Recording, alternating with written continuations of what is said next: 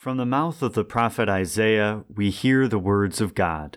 Quote, "For I am about to create new heavens and a new earth. The former things shall not be remembered." End quote. Jesus Christ is the inaugurator of this new heaven and earth, this utopia. Jesus is the first fruits of a renovated humanity in which evil, sin, and death give way to goodness, love, and life. But Jesus is not working alone. St. Paul writes that we Christians are participants in this fresh way of being due to our oneness with Christ. Quote, "If anyone is in Christ, there is a new creation. Everything old has passed away. See, everything has become new." End quote. But what exactly is the old, and what is the new? And how do we move from the old to the new historically? Ignacio Echeverría, with some comparative input by Ernesto Che Guevara, helps us answer these questions today in part 2 of our 2-part series on the Jesuit martyr's essay, Utopia and Prophecy. This is the Liberation Theology Podcast, a close look at the basic concepts of Latin American liberation theology. I'm your host, David Inchauskas.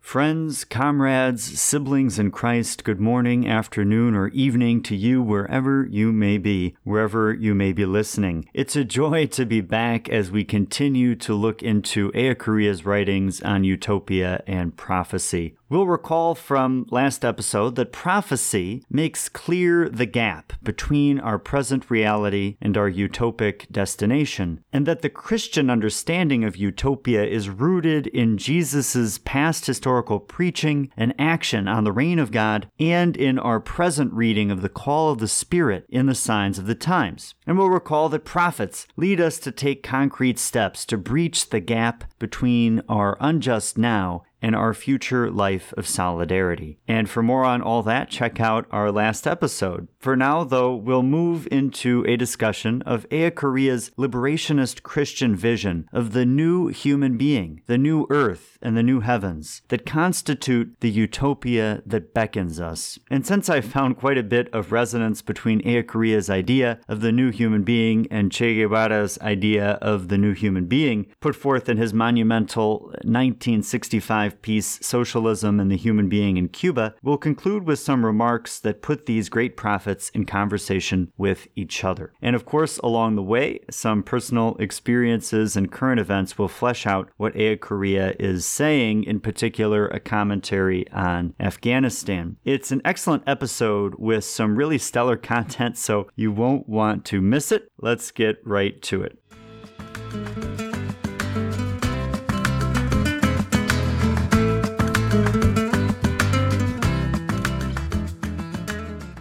Before we can talk about the new man, the historicized ideal, it's good to ponder the old man, the thing that we're seeking to negate and transcend. And we're not talking about the old man, your Gen X dad or your boomer grandpa, though some of the traits I'll mention might coincide with these folks. We're talking about the fallen Adam, the human person, enmeshed in a world of oppression, of alienation from God and from one another. We're talking about the logic of the oppressors, their psychology, their personality, their hollow justifications for their evil actions. Echeverría, in a stunning paragraph of acute perceptiveness, lists 13 traits that characterize the old man: insecurity, self-defense, irrationality, lack of solidarity, ethnocentrism, absolutizing and idolizing of the nation state, exploitation, domination, superficiality of existence, superficiality of the means of choosing work, immature pursuit of happiness via pleasure, pretentiousness, and aggressiveness towards nature. I want to talk about a few of these characteristics in terms terms of the recent history of the United States. How about insecurity, self-defense, and irrationality taken together in terms of the war on terror, an especially relevant topic given the recent U.S. withdrawal and chaos in Afghanistan? Indeed, the event that initiated the war on terror, at least this phase of it, was the tragedy of 9/11. I remember it well. It was a horrifying day on which 19 members of Al-Qaeda murdered 2,977 people, and there is no denying the evil of this event. What I want to question is the U.S. response to this event. Tapping into the understandable insecurity and self-defense instincts in the American people, the ruling class justified an irrational use of force. Why irrational? The U.S. response violates all four conditions of the Catholic just war theory, which, though there are serious objections to this theory, some of which I myself hold, it does provide some important rational grounds for a discussion of the use of violence. The first condition states that, quote, the damage inflicted by the aggressor on the nation or community of nations must be lasting, grave, and certain, end quote. While the damage of 9/11 was undoubtedly grave, there is reasonable doubt about the lasting and certain nature of the damage. In fact, the only certain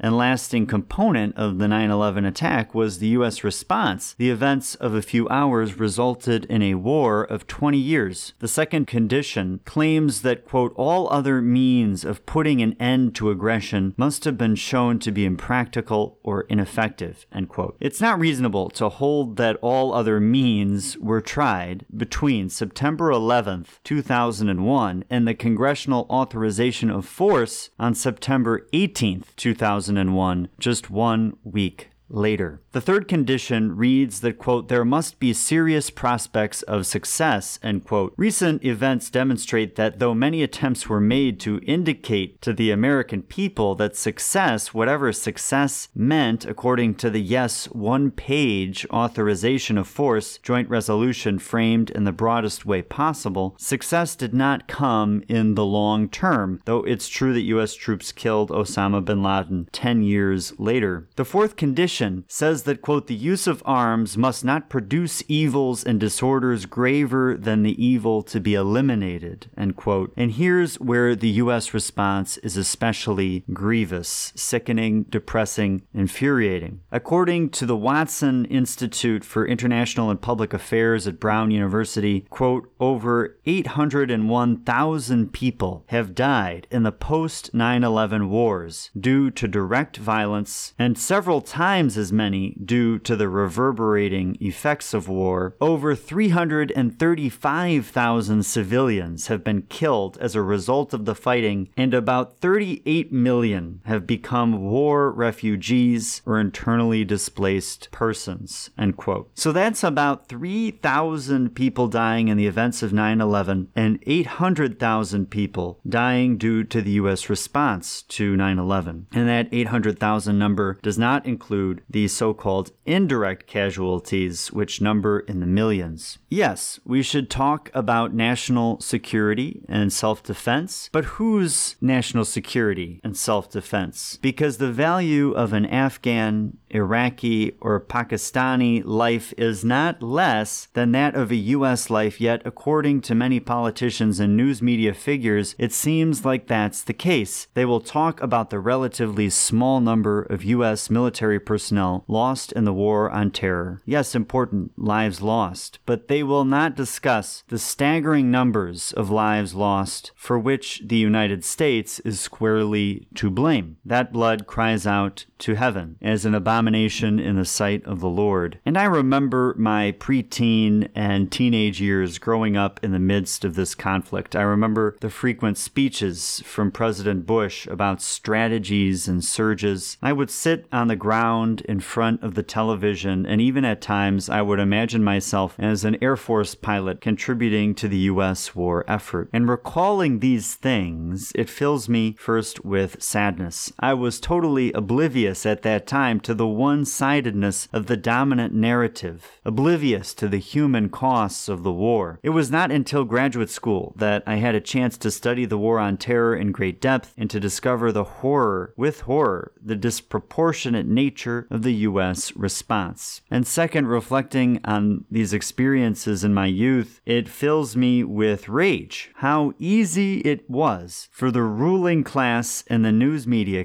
to concoct a narrative that the U.S. public would eagerly embrace. How easy it is, given that we are seeing this history repeat itself in the present. Marines help Afghan women escape from the Taliban regime. They secure the airport. They pass out food and water. But how many Afghan women have been killed due to the U.S. response to 9/11? Is it tens of thousands or hundreds of thousands? How many Afghan women have been displaced due to the U.S. war? Is it hundreds of thousands or millions? The images on the evening news are moving. They break my heart, but they are not the whole story, and they are not wrestling with the U.S. culpability in the slightest. Indeed, I could go through each one of the 13 traits of the old man that Eocharia lists and relate them to the War on Terror, but we'll stop there. It really is maddening.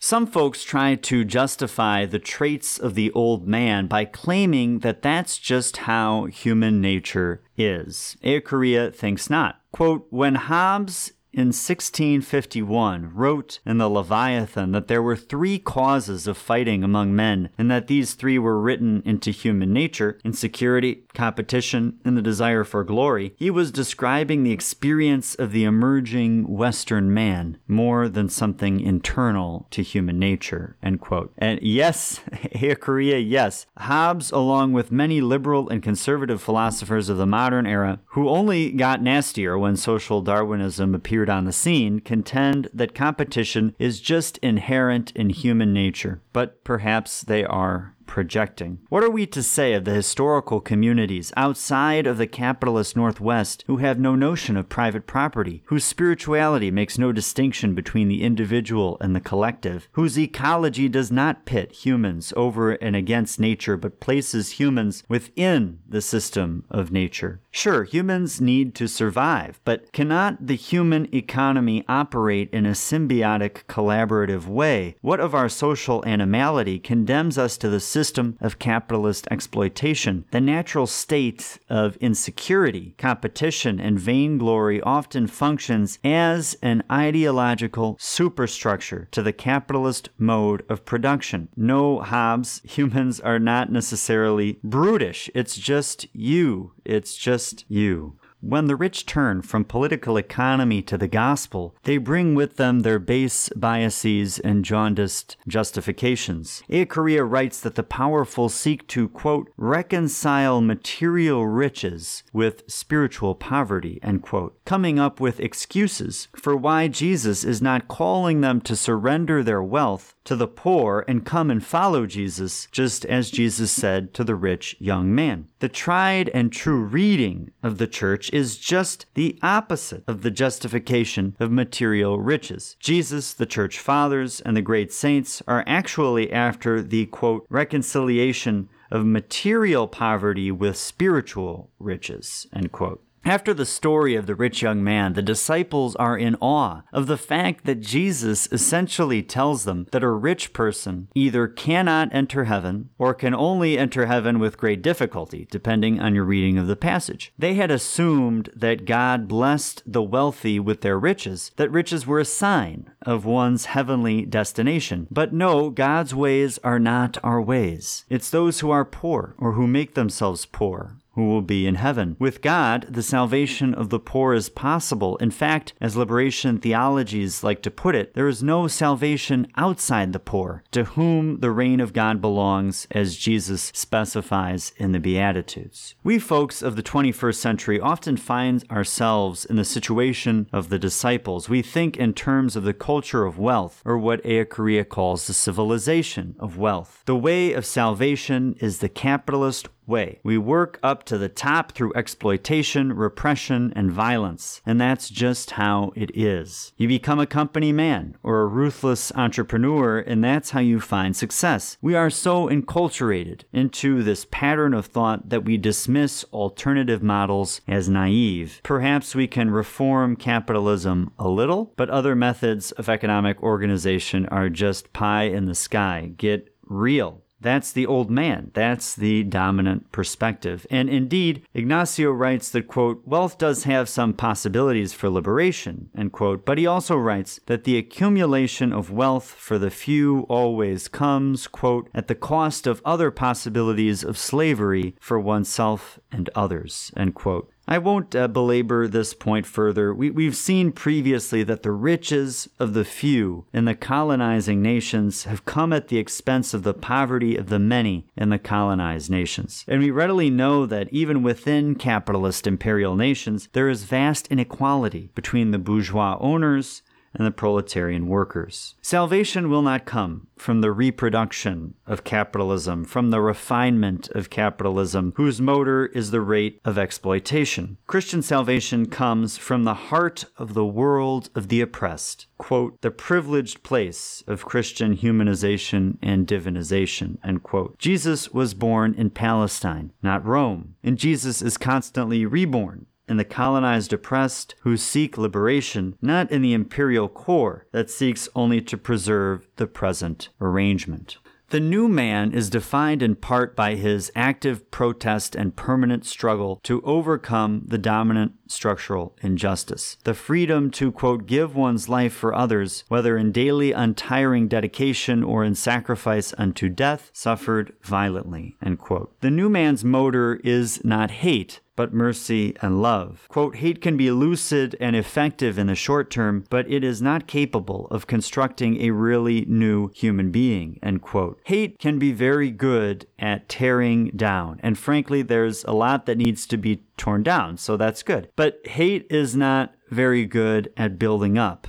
And for revolutionary winds to be sustainable, a persistent building up is necessary. Building up happens when there's solidarity, and Christian solidarity happens when there's a three-way alignment towards a common goal. 1, the self, 2, others, and 3, God, laboring towards an end, the end being the reign of God. In this way, our shared purpose, more than the production of a material good, an idol, really, is a certain type of relationship, of community. Loosening the bonds of economic enslavement, the poor with each other, with their allies, and with God, dictate the conditions of a new society in which human flourishing is truly at the center. The glory of God is humanity alive, as St. Irenaeus would put it. The new community of solidarity entails a departure from capitalism's exploitative relationship with nature. The old humanity looks down upon nature with a mentality of slavery. Land is owned. Water, ground, plants, animals, all of these have human masters. Nature is commodified and financialized. This human-nature relationship of owner-property under capitalism is far from St. Francis of Assisi's family relationship of sister water and mother earth. Eocharia notes that it's even farther from indigenous peoples' relationship with the natural world, wherein the idea of land ownership is ludicrous. Nature is to be venerated with filial or divine piety, and humanity is not set over and against nature, but rather is integrated within nature. The frame of reference is simply different. So as St. Paul says to the Gentiles, those of us who have adopted the capitalist approach to nature must, quote, put away our former way of life, our old self, corrupt and deluded, and be renewed in the spirit of our minds, clothing ourselves in the new self, created according to the likeness of God in true justice and holiness, end quote, from Ephesians 4, verses 23 to 24.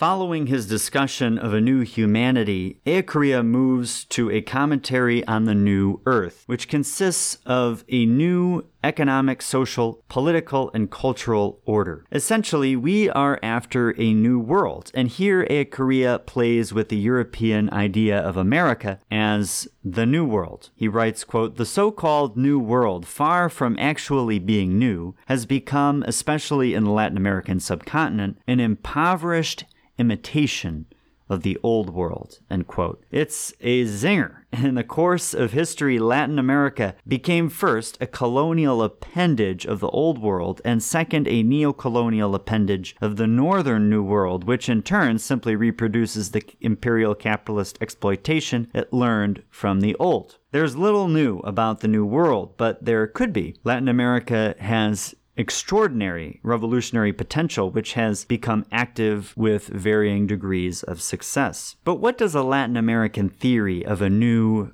world, a new earth, look like? And isn't theorizing about it just pie-in-the-sky speculation? Not necessarily, as it turns out. As Marx writes, quote, "Theory becomes material force as soon as it takes possession of the masses," end quote. And Marx insisted on the importance of a correct party line, a robust theory, which often meant a more materially specific and less ideologically abstract position. For instance, in his critique of the Goethe program, Marx criticizes Lassalle's proposal for the prohibition of child labor by asserting that it's, quote, "absolutely essential to state the age limit," end quote, if one were to impose such a prohibition. And that, on the contrary, quote, "an early combination of productive labor with education is one of the most potent means for the transformation of present-day society," end quote. In short, it's helpful and expedient to have practical theory on the best way to move from the old earth to the new via prophetic action, as Eocharia would put it, or, as Marx would put it, from the capitalist world to a communist one via socialism. Eocharia first looks into the new economic order, and here's his general sketch. The dominant economic model privileges private accumulation at the expense of the universal satisfaction of basic necessities. And we have to reverse this paradigm. The provision of the basic necessities of nutrition, housing, health, primary education, and work must be the starting point. If we take the metaphor of a dinner table, these basic necessities are currently morsels that fall from the feasting of the rich, and the poor must compete against each other to snatch the little that they can. In the new economic order, these basic necessities will be the centerpiece of the table at which all have a seat. This may mean that as some segments of the economy shift from the production of superfluous luxury goods to the production of basic goods, the middle and upper class will have to forego some commodities to which they are accustomed. Formerly comfortable and wealthy folks will have to live more simply, but Eocharia notes that, quote, "the great saints have incessantly preached the Christian and human advantage of material poverty anyways," end quote. Take the case of St. Ignatius of Loyola, the first superior general of the Jesuits, who wrote a letter advising his men to cherish, quote, "poverty's retinue," end quote, as far as they can, willfully embracing, quote, "poor food, poor clothing, and poor sleeping accommodations," end quote. And let's keep in mind that many of the first Jesuits came from a background of nobility, just as many Jesuits currently come from middle or upper class backgrounds. So these words from St. Ignatius of Loyola had a particular revolutionary and countercultural meaning. But what of private property? Will there be private property in the new economy? Eocharia seems to think not. He claims that the church's and St. Thomas Aquinas' teaching on private property is, in fact, a concession due to the, quote, "hardness of our hearts," end quote, but that, quote, "in the beginning it was not so," end quote. Eocharia is making a comparison to Jesus' teaching on marriage and divorce. Just as Jesus says that God permitted divorce for a time as a concession to humanity's fallen nature, the church is permitting private property for a time. However, the day may come when this teaching is corrected, just as Jesus corrects the teaching of those who permitted divorce in his day. Eocharia then asserts that there's no need for the great goods of nature, air, sea, beaches, mountains, forests, forests, rivers, lakes to be privately appropriated, and much less should governments in the colonized and neo-colonized world give concessions of forests, mountains, and rivers to businesses from the colonizing and neo-colonizing countries for the extraction of natural resources and further enrichment of those who are already wealthy. At this point, Eocharia makes some of his clearest and most poignant remarks in favor of Marxism, stating, quote, "Marxism, insofar as it is the great contradictor of the capitalist economic arrangement, insofar as it profoundly attacks the spirit of capitalism and analyzes the mechanisms that sustain it, and insofar as it utopianly proclaims the liberation of human beings through the liberation of labor, plays a long-reaching prophetic and utopian role in Latin America and offers a scientific method for unraveling the profound dynamism of the capitalist system," end quote. We can boil down Eocharia's quote to 2 points. Marxism is helpful because it, 1, provides a vision, a free post-capitalist society, and 2, provides a method, an astute analysis of capitalism that signals how it can and will be overcome. At a basic level, liberation theologians are interested in these same questions: vision, framed in liberation theology as utopia, and method, framed in liberation theology as prophetic action.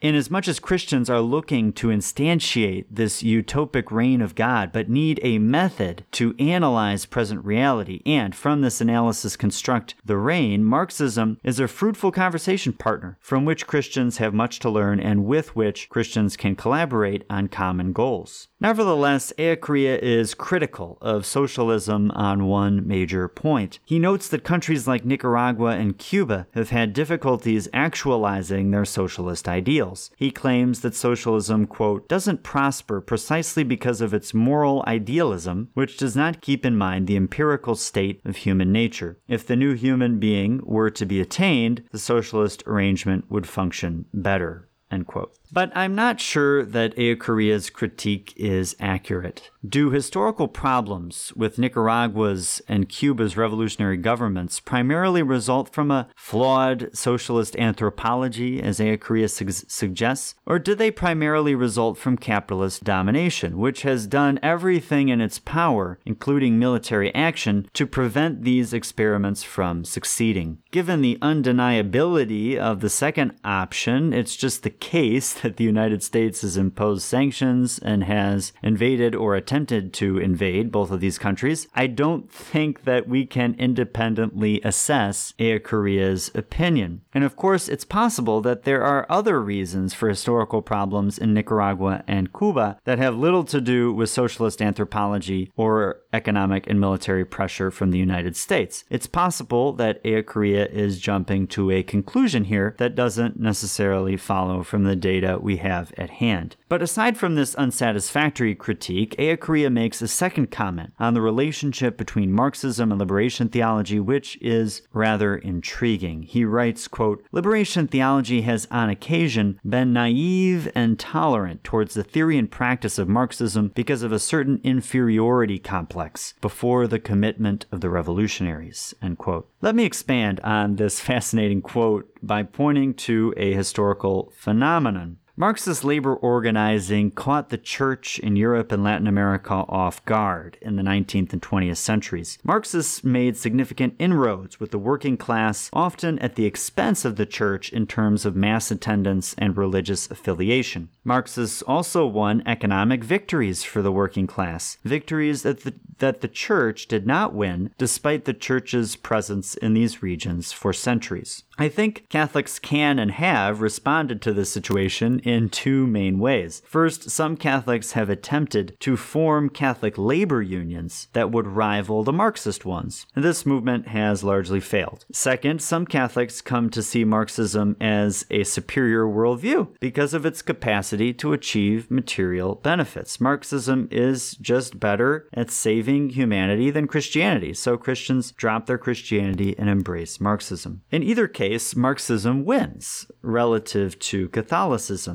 And in many places around the world, indeed, the percentage of the Marxist population has increased and the percentage of the Catholic population has decreased. Well, Marxists, like evangelicals, strangely enough, often bring extraordinary energy to their endeavors. In Eocharia's words, they are, quote, committed, end quote, and their total commitment produces success. Faced with Marxist gains, socially committed Catholics feel a sense of inferiority, also probably with evangelical ones. But it appears that Marxists are better organized, that their theory is more precise, and that their people are more energetic. The solution, then, may be a middle road between the aforementioned options, retaining the Catholic faith while also accepting the theory and practice of Marxism on politics and economics. Eocharia wants to push back against this third way, this solution, or perhaps better put, he wants to nuance it. Christians can have a unique presence in revolutionary struggle. Prophetic, utopic Christian hope can actually act as a leaven in the rising of the bread, the uplifting of the oppressed. Christianity can help Marxism avoid problematic dogmatism, and Marxism can help Christianity do the same. We can work together, and we can see that we both have something important to bring to the table. Eocharia writes, quote, especially in their practice, Marxists tend toward reductionisms and effectivisms little in accord with the Christian utopian ideal. In turn, the experience of the best of Marxism has served to spur the church and has obliged it to turn to be converted toward radical points in the Christian message that the passage of years and enculturation into capitalist forms had left merely ritualized and ideologized without historical value for individuals and peoples, end quote.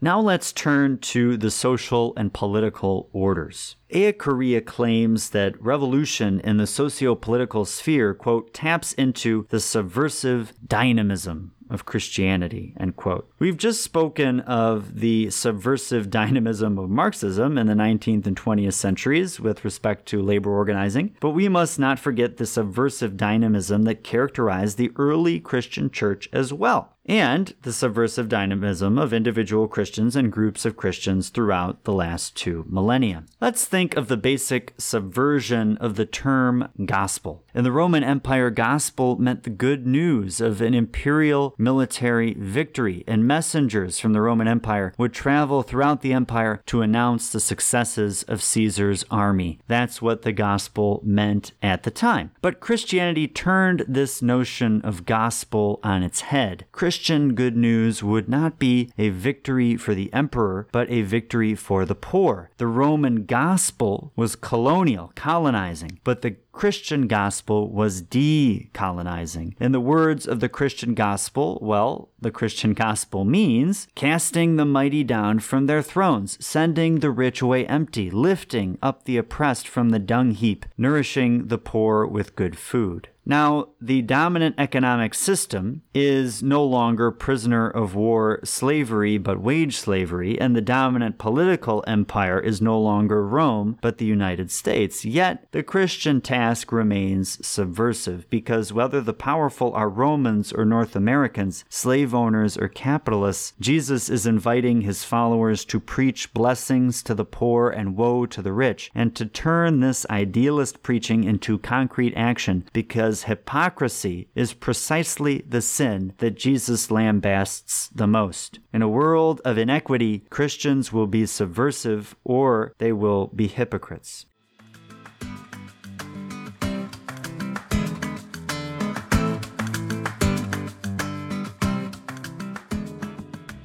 Now for the new cultural order, and I would like to speak about the new cultural order in terms of the film Mi Amigo Angel by Sami Kafati, and then incorporating some of the points that Eocharia brings up in this part of the chapter to illustrate what he thinks the new cultural order should be about. But there's one scene in the film that's particularly moving to me, and it's towards the end of the film where Angel's mother asks him to go into the streets of Tegucigalpa in search of his father, who has gone out on a drinking bout and is presumably lying on the floor of some bar. And so as Angel is moving through the streets of Tegucigalpa, shoeless, wearing very poor clothing, we hear in the background music which is pop hits from that age of North America. and folks are dancing inside the bars and discotheques as Angel is in the streets searching for his father. And it's a moving scene for me because it makes me think of a moment from my life when I was in Spain. It was my freshman year of college. The second semester, I went to study abroad at the University of Salamanca. And I remember Holy Week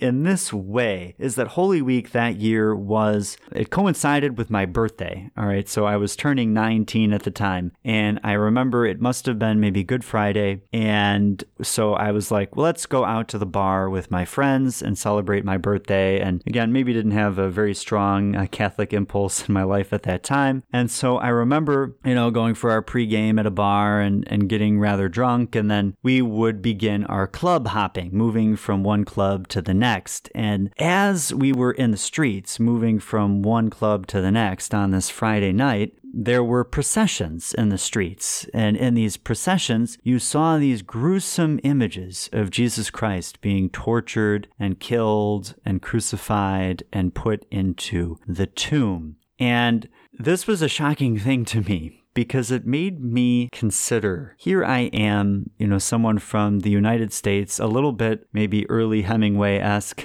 and I am just going on these drinking bouts and parties with my friends, and I have the money to do so, I have the wealth to be able to do so, I have a nice scholarship, good family to support me, and yet so many people in the world are just suffering right now, and even my own Catholic faith, which would lead me to want to be in solidarity with Jesus in this moment of his own suffering and death, is leading me into a totally different space. And so it was a shocking thing to me, and it really stuck in the back of my mind. And years later, when I drew closer to Christ and to the church, I reflected on that moment. And I think that moment inspired me to be in greater solidarity, not only on Good Friday, but hopefully perpetually, with Jesus and the suffering poor. And this brings me to what Eakaria talks about culture in terms of entertainment versus happiness. And entertainment is pretty much the dominant mode of culture currently, right? It's the Netflix, let me be entertained and binge watch a series for my own enjoyment. It's the use of the arts and theater as almost a distraction, many times taking us away from suffering and death in the world. There are certainly revolutionary plays and films and different things that take us out of that mindset, but those are more few. The dominant is a sexy, wealthy, binge-worthy series. And so Eakaria is challenging that, saying that that's the dominant cultural norm. But in order to move from where we are currently to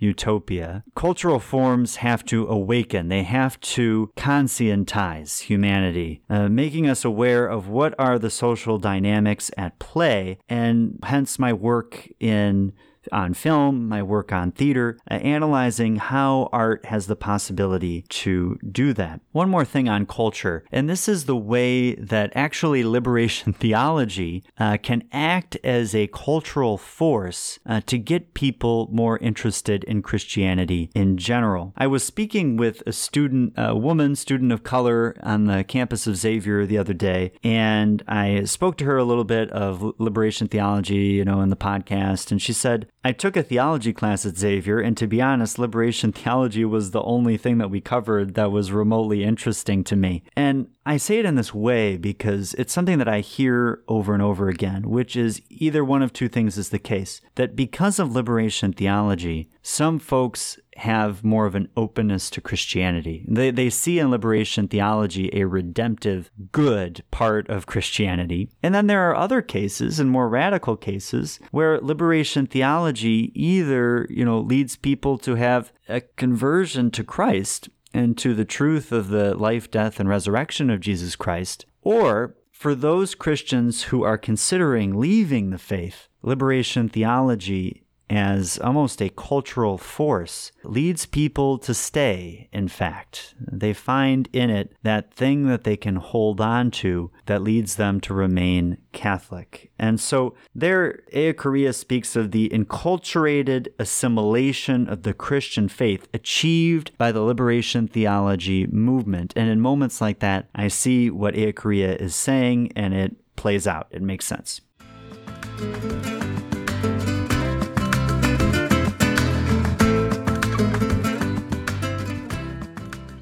Lastly, Eocharia speaks of the new heavens. Most importantly, we have to state up front that for the Christian, heaven and earth have been united in Jesus Christ. And it's the prayer of the Christian for the fullness of this unity to emerge, for God's will to be done on earth as it is in heaven. Therefore, far from seeing heaven solely as a happy afterlife, the liberationist Christian sees, quote, the heavens present in history, end quote. In Christ, God is with us. That's the meaning of Jesus' title, Emmanuel, God with us. God is present in a special way, of course, in the 7 sacraments, and particularly the Mass. But the sacramental life, the outwardness or materiality of grace, goes beyond the rituals. For the Christian, the church is a sacrament, society is a sacrament, and the universe itself is a sacrament, because God's influence, God's grace is unlimited. It extends into all things. In Christ, God is becoming all in all. Our rituals in the order of grace are encounters with God themselves, but also encounters that lead us to deeper levels of love,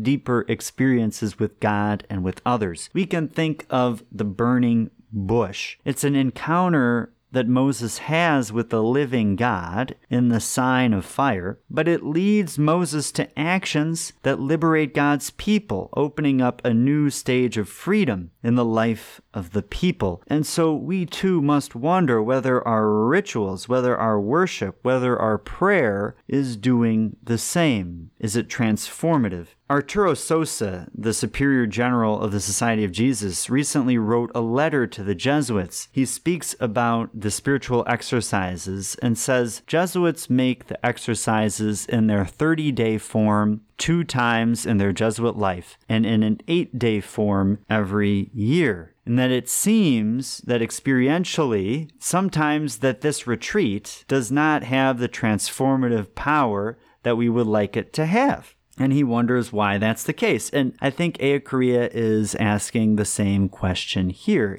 There is grace to be had in the sacramental life of the church, and there's grace to be had in the spiritual exercises of St. Ignatius of Loyola. But we need to, what Eocharia calls, quote, recover the effectiveness of the word, end quote. And here, regarding the effectiveness, I think that we can turn to the gospel to understand how this is. So Jesus speaks about the sower, right? The parable of the sower. In this parable, the seeds are sown in different places, on path, in the rocky soil. There's seeds that are sown deeply. There's seeds that are sown closer to the ground. And there's different experiences that are had, even though the grace is present, all right, that initial grace is present in each of these areas, on the road, on the rocky soil, and the seed that is sown amongst weeds, and on the seed that is sown in the fertile soil. It's not necessarily the case that that seed flourishes in each of those places. And so it is flourished by a true perseverance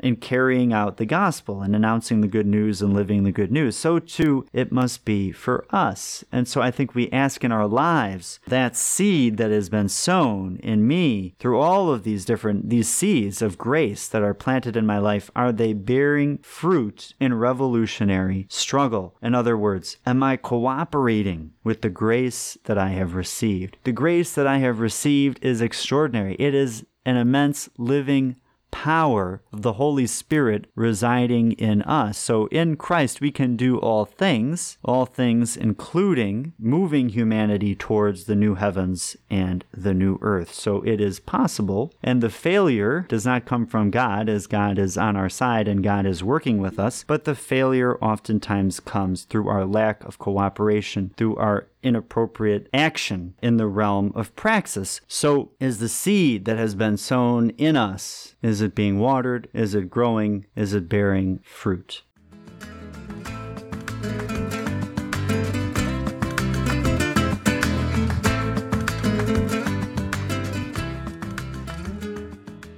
Let me conclude, as promised, with some comparisons between Che Guevara's understanding of the new human being and Ignacio Echeverria's. Now, Che, in the essay Socialism and the New Human Being in Cuba from 1965, is seeking to answer his critics who are claiming that under communism, the individual is annihilated in the interest of the state. And what he's going to say in response to that is that it's simply not the case in practice, that in practice, the individual and the community exhibit a dialectical relationship to each other. To illustrate this dialectical relationship, Che uses the example of the relationship between Fidel and the masses, that it is sometimes the case that Fidel has an idea that he wants to implement for the advancing of the revolution, and he proposes this idea to the masses, and then the masses say yes to this idea, and then the idea is implemented. Other times, an individual from within the masses has an idea, and they propose this idea to their community. The community takes hold of that idea and proposes it to the revolutionary leadership. The revolutionary leadership likes the idea, thinks that it's good for the masses, and then it is implemented. So an idea will emerge for the sake of the common good, and it's worked out dialectically in conversation between the individual, the community, and the revolutionary leadership. But what of the new human being per se? Well, Che says that the new human being, for one, has the quality of not being done, of a product not finished. We don't know 100% what the new human being is going to be like. That is for humanity to decide. And likewise, the liberation theologians offer a similar vision of humanity as not being finished. And that's precisely why the scriptures speak of the new person. Humanity in Christ has been given this amazing gift of the Holy Spirit. This gift makes human beings children of God. And St. Paul says that the children of God have a certain freedom. We have the freedom of the children of God. This freedom entails a creative potential. And just as God is creator, so too now in Christ, human being is co-creator with God of the future of humanity. And we can think back to the process theology. Someone like Teilhard de Chardin, who says that humanity, and in fact all of creation, is on an evolutionary journey towards the omega point in which God will be all and all. Eye has not seen, ear has not heard what this is going to be, but this future is going to be a co-creation of humanity collaborating with God. Next, curiously, Che speaks in terms of new generations being free of the original sin of capitalism. New generations being free of the original sin of capitalism. Curious that Echeverria as well thinks about the fallen nature of humanity and private property along these terms, that it's the case that currently, because of our fallen state, private property is given as a concession to humanity. But new generations, as we progressively distance ourselves from private property by putting first the common destination of goods, as Catholic social teaching says, we're going to reach a point where the common destination of goods, that culture becomes so strong that there will be no need for the retainment of private property. That original sin, that concession that is given will no longer be there. Next, Che says that the true revolutionary is guided by great feelings of love. It is impossible to imagine an authentic revolutionary without this quality. And this, I think, is one of the reasons why Christians see Che as a positive example of a Marxist revolutionary, in that Che had a Marxist humanism. He thought that the revolution should be carried out for the sake of a moral good, and that moral good was ultimately propelled by a feeling of love for one's human sisters and brothers. And so too the Christian. In our pursuit of utopia, we are guided. In our pursuit of the new heavens and the new earth, we are to be guided by love, not by hate. I think Che here, like Echeverria, is thinking about the fact that human beings can achieve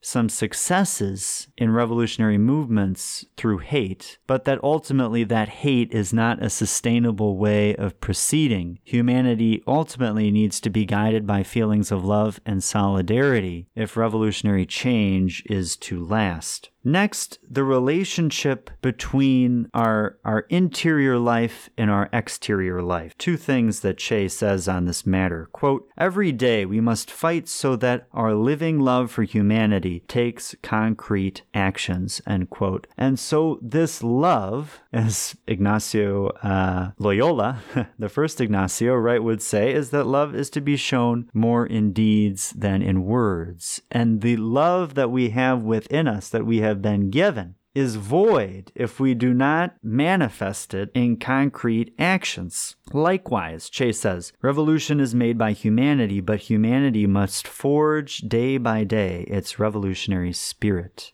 End quote. So revolutionary spirit must be forged. It must be nurtured. And I think that this is where we get in Christianity and in Ignatian spirituality the idea of the contemplative in action. There is that work of internal reflection, of cultivating within ourselves a revolutionary spirit that must be forged day by day. We have to show up to prayer. We have to show up to our worship together as a community, and that these activities that we do together with God and together with other people are fostering the actions that we are taking towards a more just society. Last, Eocharia speaks about that table metaphor, whereby the basic necessities of humanity should be the centerpiece of the table, and not these morsels that are falling off the table that the poor have to scrap from the table of the rich. And so too, Che says, quote, "Men who fight to leave the reign of necessity and enter into the reign of freedom," end quote. These are the types of people that we want to be, right? So leaving the reign of necessity,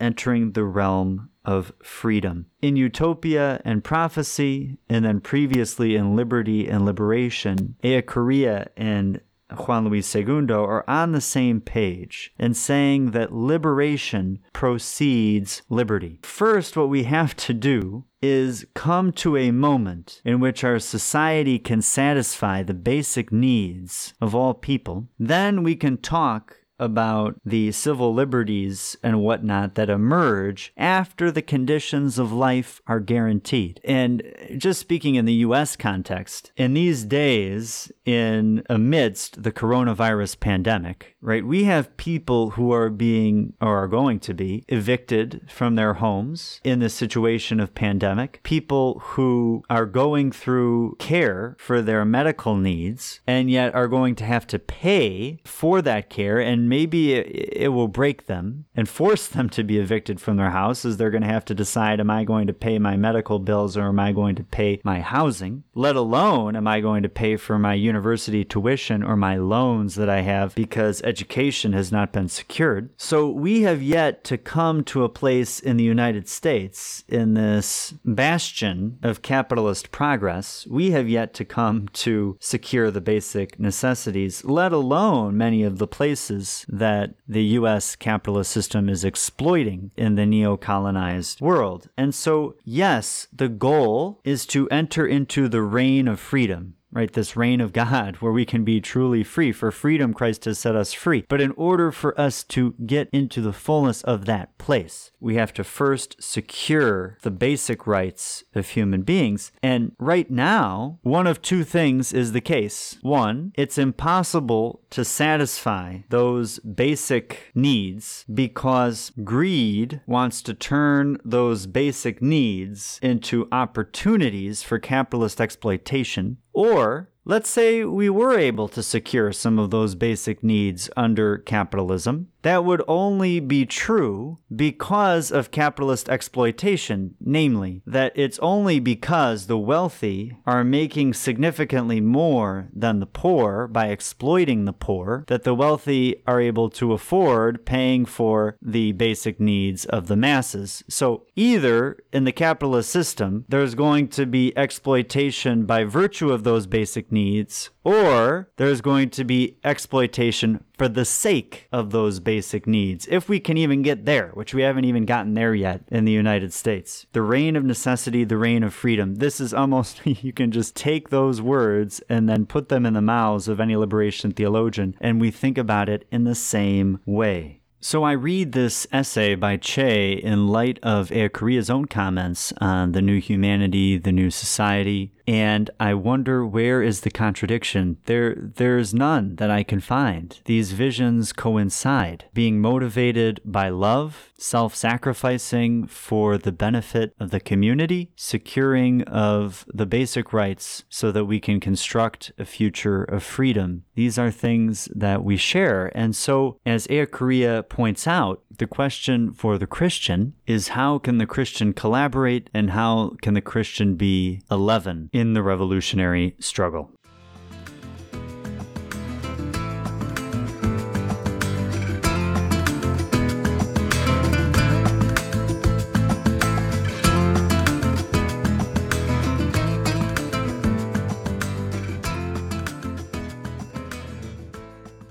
Thanks for joining this episode of the Liberation Theology Podcast, the last of our two-part series on Eocharea's Utopia and Prophecy, and also the last of our summer schedule. And I apologize for the lack of episodes. We had one per month over the course of these summer months, but now that we're moving back into the semester at Xavier, I'll be able to produce episodes with greater frequency. We'll have one every other week, and we'll begin having some wonderful guests on the program as well. Next time, we'll cover Revelation, Faith, and the Signs of the Times by Juan Luis Segundo. We've kind of been ping-ponging back between Segundo and Eocharea, two great folks here the last few weeks, and we will continue on with that next time. But for now, let us pray together. And we'll pray the Our Father, just in the sense that Eocharea was speaking about the new heavens and the new earth, and when Jesus taught us how to pray, he taught us to pray for that God's will would be done on earth as it is in heaven, and that God's kingdom would come. So let us pray for the coming of that kingdom and for our own efforts in producing and advancing that coming. In the name of the Father, and of the Son, and of the Holy Spirit. Amen. Our Father, who art in heaven, hallowed be thy name. Thy kingdom come, thy will be done, on earth as it is in heaven. Give us this day our daily bread, and forgive us our trespasses, as we forgive those who trespass against us. And lead us not into temptation, but deliver us from evil. Amen. In the name of the Father, and of the Son, and the Holy Spirit. Amen.